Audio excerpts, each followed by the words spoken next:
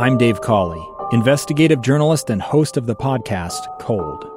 In October of 1985, a woman named Cherie Warren left work at a busy Salt Lake City office to meet her estranged husband at a downtown auto dealership. She never made it home. Cherie's car surfaced weeks later in Las Vegas. In the parking lot of a hotel casino. No one knows how it got there. Strange. It was strange. Both Cherie's estranged husband and her boyfriend raised suspicion for investigators. I kind of thought that he might have done something. But no arrests were ever made.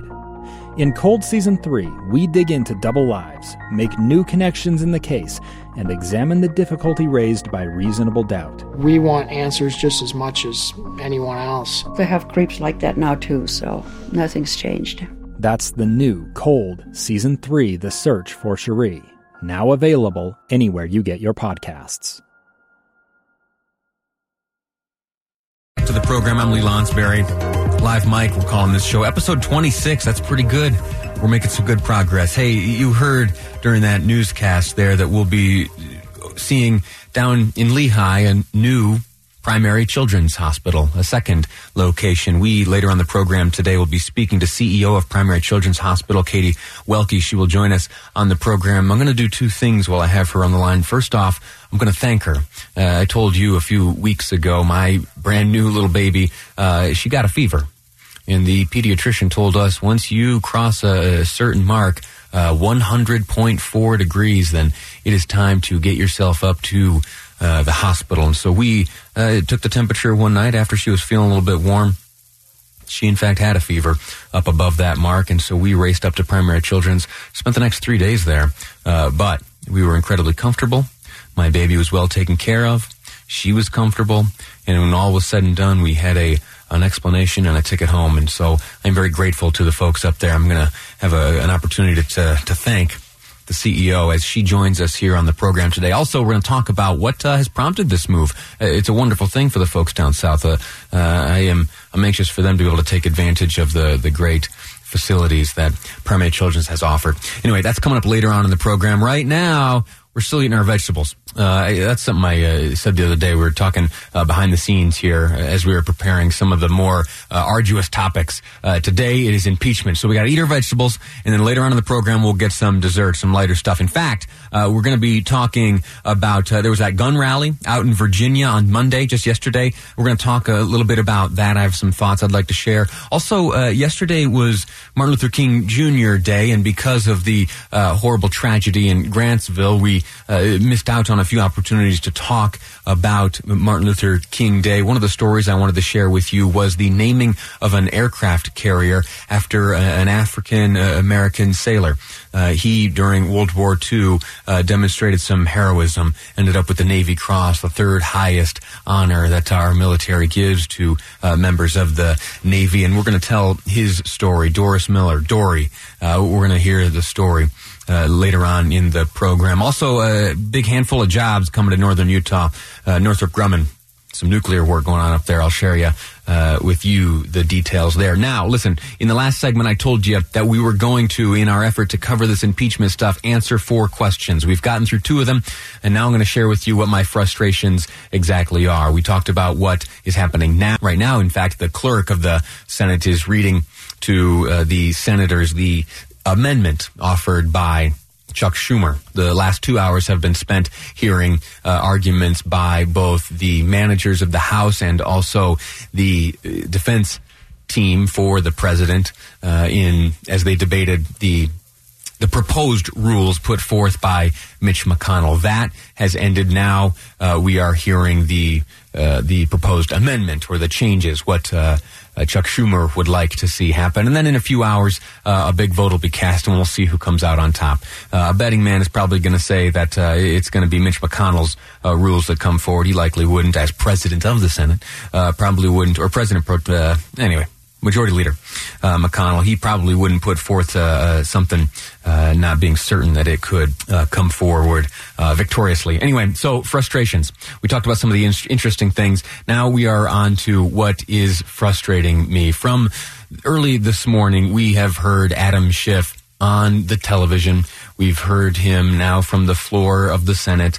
and he is beating the same drum. One of them has to do with the time of day in which many of these proceedings could potentially take place. The rules propose about 12 hours of debate to begin at 1 p.m. Eastern each day. If you do the math there, that means that some of these proceedings could extend into the early hours of the following day, 12 hours after 1 being, of course, 1. And so he says, at least Adam Schiff does, that is a disservice to the American people. Let me share with you both his comments on this topic, also those of Senator Chuck Schumer, and I'm going to tell you why they are an insult to you and me. Coming up, here's Adam Schiff. They are compressing the time of the trial.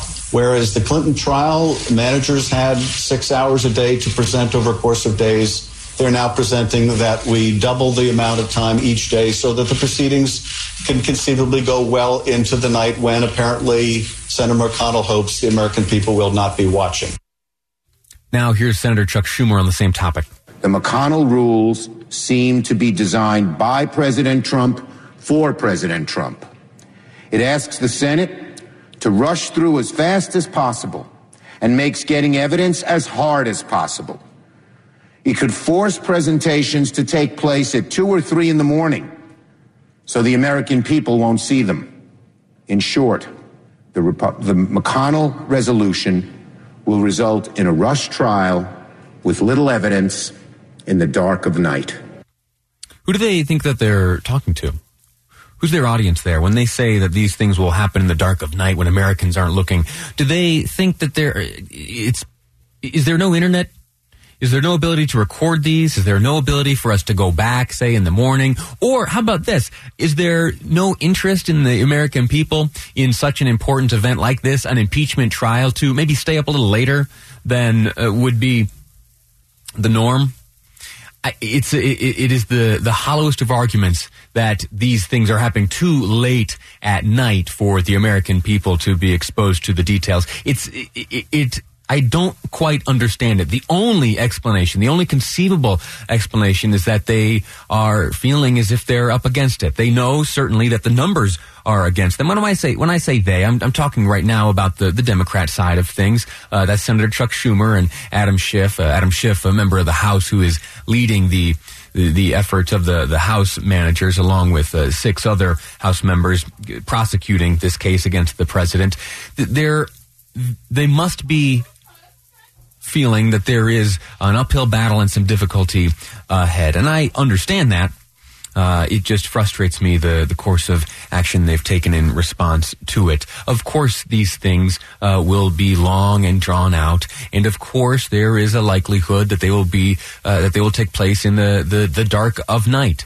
Now, the dark of night, a late, inconvenient hour, is certainly not offensive, and it's not something to which we are unaccustomed. Let's think about our own practices here in the state of Utah. You know that each year at the end of the legislative session, there are a number of bills and a number of things that that still need to be cleared, that they need to clear the House and the Senate and make their way over to the governor's desk. Well, that last night of the legislative session always extends late into the night. And have you ever heard someone say, "Oh, how dare they plan on these proceedings taking so late or taking so long that they would extend into the night? How are Utahns supposed to know what's happening if this thing is happening after 11 o'clock at night?" Okay, there's one example. Now, another one that I saw frequently out in Washington, D.C. as I served as a congressional staffer. Recently, we heard that the House and Senate both passed the National Defense Authorization Act. That is essentially the spending bill for the Department of Defense. Well, there's something called a markup. And that's when, at the committee level in Congress, these big bills are debated and amendments are offered. Well, that markup for the Defense Authorization Act, or again, the budget bill for the Department of Defense, the Pentagon, that often takes hours and hours and hours and extends late into the night. And no one has a problem with that. I haven't heard Representative Schiff speak up about how that's done in some effort to obscure the truth and obscure the details and hide from America what is going on.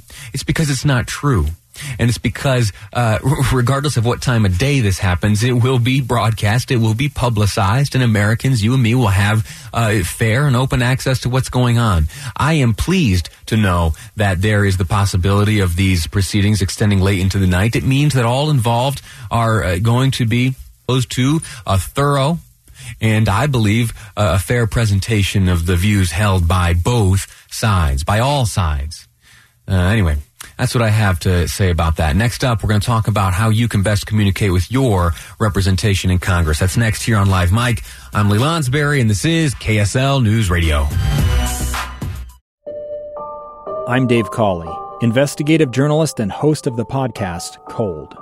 Don't miss Cold's new Season 3, where I look into the unsolved disappearance of Cherie Warren, a woman last seen leaving her job at a Salt Lake City office in 1985.